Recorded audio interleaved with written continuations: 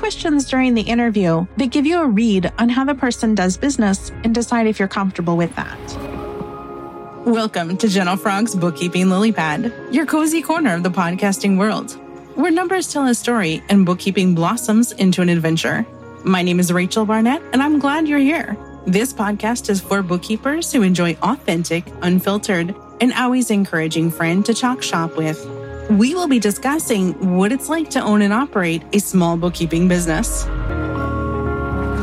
In this episode, I want to talk about being a subcontractor to other bookkeepers, but more about why you're being a subcontractor. I had a conversation with a friend recently, and she said, I signed up to be a subcontractor because I thought I was going to learn some stuff, but instead I'm just getting work done. And I'm like, well, I can see both sides of it. I think it brings up a valid point. When you're looking to be a subcontractor, you have to identify what it is that you're looking to do. Are you looking to get some general experience and get some cash in your pocket? Or are you hoping that someone is going to take you on and mentor you and shepherd you through learning and understanding different things and different experiences? When I subcontract work to people, it's very rarely to teach them a thing. It's more often a situation where I have too much work to get done in too small of an amount of time, and I just need to know if somebody can help me with those things. Most recently, I've subcontracted out things pertaining to courses that I've created. Now, of course, I subcontract out all the editing and stuff like that, but more specifically, I might make a bunch of draft scenarios, but I ask if somebody else would be willing to reconcile. It's not that it's hard, and it's not that I can't do it. It's that if somebody else could spend an hour or 2 hours reconciling all the various make-believe bank accounts, that'll save me from doing it.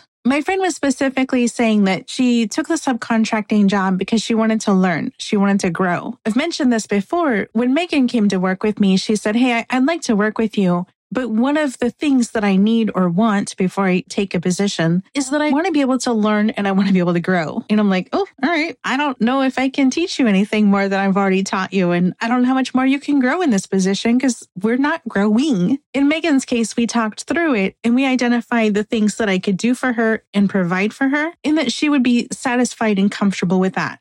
In the case of my friend, she didn't know to think or ask if she'd be growing in her role. So my recommendation for you is if you're considering working as a subcontractor for somebody, identify what your goal is or what the purpose is. If your goal is just to get some cash on hand, and if you happen to learn something new, that's great. If your goal is to learn stuff, then maybe you should identify what it is you're hoping to learn. You could be looking at it and saying, I want to learn how to use particular software. Like maybe I'm not comfortable using Keeper or Asana or ClickUp. You might say, I want to learn how to use different accounting software. Maybe you're comfortable with QuickBooks, but you want to learn Xero or you want to learn FreshBooks. Another thing you might be looking at is saying you want exposure to different industries. And of course, identify what those industries are. For example, if you approached me and you said, I would like to subcontract with you. I would like to learn more about manufacturing. I would tell you that if I ever had an opportunity to hire a subcontractor, I'm never going to be the right fit because I'm not going to take on any manufacturing clients. It's important to me that you identify what you're looking for upfront, so that way I know if I can succeed. You also really want to think about or ask the person you're considering working with if them or somebody else in the office is going to take you under their wing and is going to teach you different things. It's not right or wrong, but not everybody has the disposition, the desire, or the time to take somebody under their wing and teach them things. There's also the reality that even if you're a person who wants to learn things, your learning style might be different than the teaching style of the person you're considering working with. After having the conversation, I posted in my work Slack and I said, hey, for the team who's here, and some of them work with me now and some of them worked with me in the past and they just hang out, can you guys give me ideas and advice to share with my friend? One person said, ask questions during the interview that give you a read on how the person does business and decide if you're comfortable with that. She then went on to describe an experience that I've definitely had myself, where it was that the firm wasn't proactive in dealing with problems, situations, and questions. Instead, the firm really had a culture of just putting out fires every day. Clients that were upset and would stop by the office. While it may not be the approach that you take for your business, it is absolutely the approach other people take, that they choose to not do anything until it becomes, honestly, just a big dumpster fire. Those aren't always situations you can ask during an interview. Like, hey, do you blow off your clients? No. But you might be able to ask things like, how's your relationship with your clients? How do you communicate with your clients? How often do you have client turnover? Any variety of stuff. Another piece of advice that was given was to not look at the business or the accounting professional and use metrics such as the number of years they've been in business, or the number of years they've been in accounting, or the number of clients they have. It's not use those metrics and say, oh, because you have been in business for this long, it doesn't necessarily mean that they have a good, solid business with solid systems in place. It just means that they have a business with those metrics or those numbers behind it. A good recommendation that's come up a couple of times in this thread was to ask the business or the business owner, what systems do they have in place? How do they interact with their clients? How's the workflow? How do I identify what I'm working on? How do I communicate with clients? How do we follow up with stuff? What happens if one person is sick and not in the office? Are there documentations for somebody else to take over that work so that it doesn't slide or get behind? It's important to know or to think about the fact that not every time somebody hires are they looking to take you under their wing and show you the ropes and show you all the things you need to know. This often crosses into the territory of a mentor. You can sometimes get a mentor for free, but many times you're going to need to pay for a mentor. I would encourage you, if you're considering going to be self-employed somewhere, that you don't assume that you're going to get paid and get a mentor all in the same. Since I brought up the topic of getting a mentor, this is not a sales pitch, I'll tell you that right now, but I have asked for feedback from people that I have mentored, and I've just put it into a Google Doc so that I can remind myself what are the things that I've done for them. I think it might be helpful or interesting for you to hear the feedback, or at least parts of it, not because, again, I want you to hire me for anything, but rather so you can think about what is it that you need. And once you identify what you need, it'll be easier to find it. The first thing on my list is that I've given someone advice on Upwork proposals and also how to identify proposals that are not legitimate. I feel like that comes with experience. And really, what's the worst that happens if you get a proposal or you get an offer and it's not legitimate? Probably nothing is the worst thing that's going to happen. As long as you know not to collect a fake check and turn around and remit the money, you're mostly just out time in the Upwork credits. The next piece of feedback that I've gotten, I like this a lot, and I think it's the sort of thing that you can give and take with another person. You have provided me with clarity when my brain has been overworked and frustrated. Usually this happens to me when I have a hard time getting back on track because my brain goes to all the other things that I have going on in life, and I get on the stuck zone. You dumb down things not only in a way that's easy to understand, but also have the ability to get me back on track.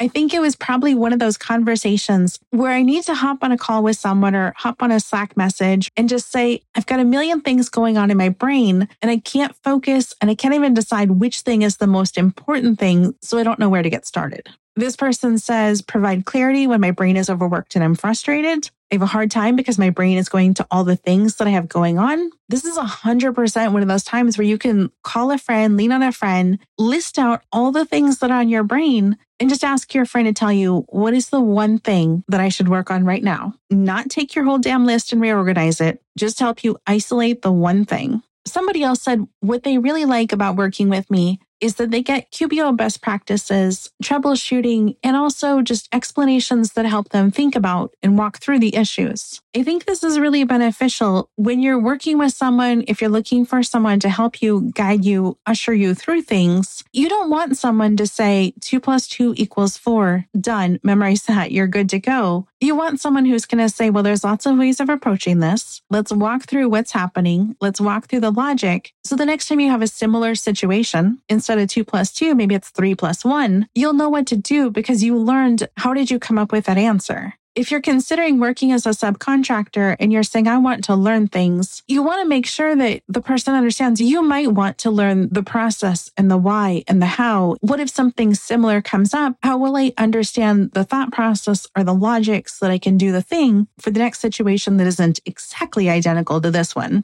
Well, let's use a different example. Let's use the example of Stripe versus Square. If you were to learn how to enter your Stripe deposits, you would know you have a sale, you're going to deduct the fees, you're going to record the rest of the money into some sort of bank account. There's lots of ways to go about this, lots of flavors, lots of varieties, but at its core, that's what you're learning to do. If you learn what you're doing and why you're doing it, if you later get a Square customer, you would know that it's a very similar process. There's a sale that takes place, there's a fee that gets deducted, some money goes in the bank account. When I talk about the goal of you looking to learn how to do the thing and the logic behind the thing and not just a memorization, stripe equals this formula, that's what I mean. Looking at my notes, they go on for pages, so I'm picky and choosing, but somebody said, being a resource for the new tech stuff that comes up that I didn't even know was a thing. Man, that is so valid. If you're considering working with someone, or you're considering getting a mentor, or you're just stuck, this might be a thing that you need that you don't know you need. You might be thinking to yourself, there is so much tech. I don't even know what tech I don't know, and I don't know where to start on the tech. This could be a situation where working as a subcontractor will expose you to tech. Could be a situation where working with a bookkeeper or perhaps working with a mentor, they might say, oh, I see what you're doing here, but if you were to use this other piece of tech, it could go a lot smoother. You don't have to. Just throwing it out there. I see a situation that could be improved with tech. If you're old like I am, you might remember going to the encyclopedia, opening the book, and picking a random page and just learning something. I feel like tech is kind of like that. If you're using QuickBooks Online and you don't know that you necessarily need anything, but you're just kind of curious what's out there, you can go to apps.com, apps.com, and search for random keywords and just see what tech is out there. If that feels too boring to you, and I'm totally on board if it does, I have a different suggestion that I think you might like. There's a webinar series put on by Liz Scott and Heather Satterley. It's called the QB Happy Hour. So think happy hour, but take the H off. If you're on Facebook, you can easily find them. But if you're looking for the URL, I'll put it in the show notes. For many years, these two have done deep dives and demonstrations of different apps. They're friendly social people I've met in person who are far more outgoing than I am. They're easy to listen to and informative. Maybe take a look at their Facebook page, scroll down and see the descriptions of the various apps that they talk about. Click and watch any of the videos that seem interesting.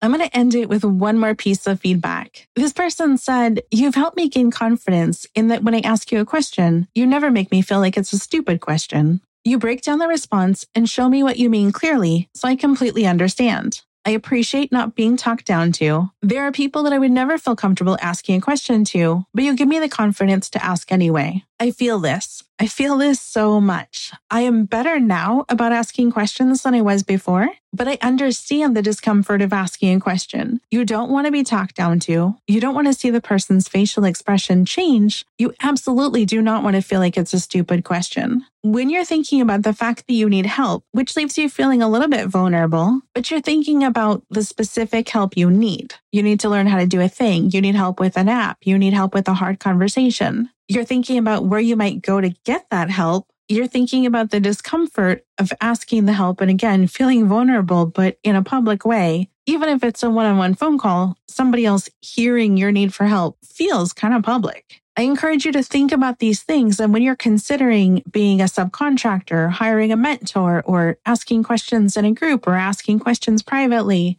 does the person who's about to respond to your question, do they make you feel uncomfortable or do they make you feel at ease? If you feel uncomfortable and intimidated to ask that person a question, it's probably not the right fit. This is going to be different from I feel intimidated in general or I feel uncomfortable in general. Like, you know, the discomfort that you feel when you're like, oh, I'm nervous to go do a thing versus I'm really dreading doing this thing. I hope this has been helpful. I want to loop it back to the beginning and I want to read what I put in Slack. It said I had a conversation with a friend who's considering subcontracting to learn stuff. I recommended they think about what they want to learn, if there are any industries they want to learn. I recommended they think about what they want to learn and if there are any industries they want to learn. I asked in my Slack group, but I'm going to ask you guys as well. For those of you who have subcontracted or would subcontract, what else should a newbie think about when they're considering who to subcontract for? If they got two identical offers, what's going to sway them one way or another? I would love it if you would put this in the Facebook group. I'm curious to know myself, because if I ever need a subcontractor, I want to do the things that make me an appealing person to work with. I also want to do the things that help ensure when I hire a subcontractor, I'm able to clearly communicate what I'm offering just in case I don't meet their needs.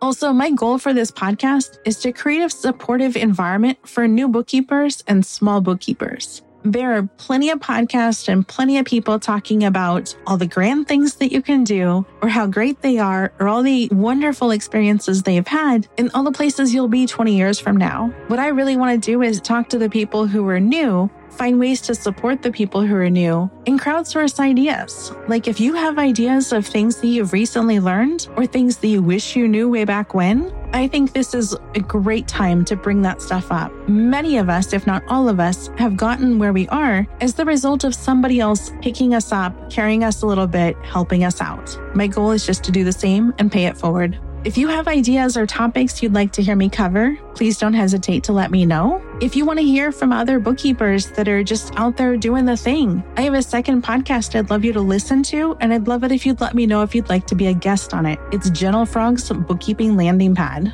Thanks, and have a great day.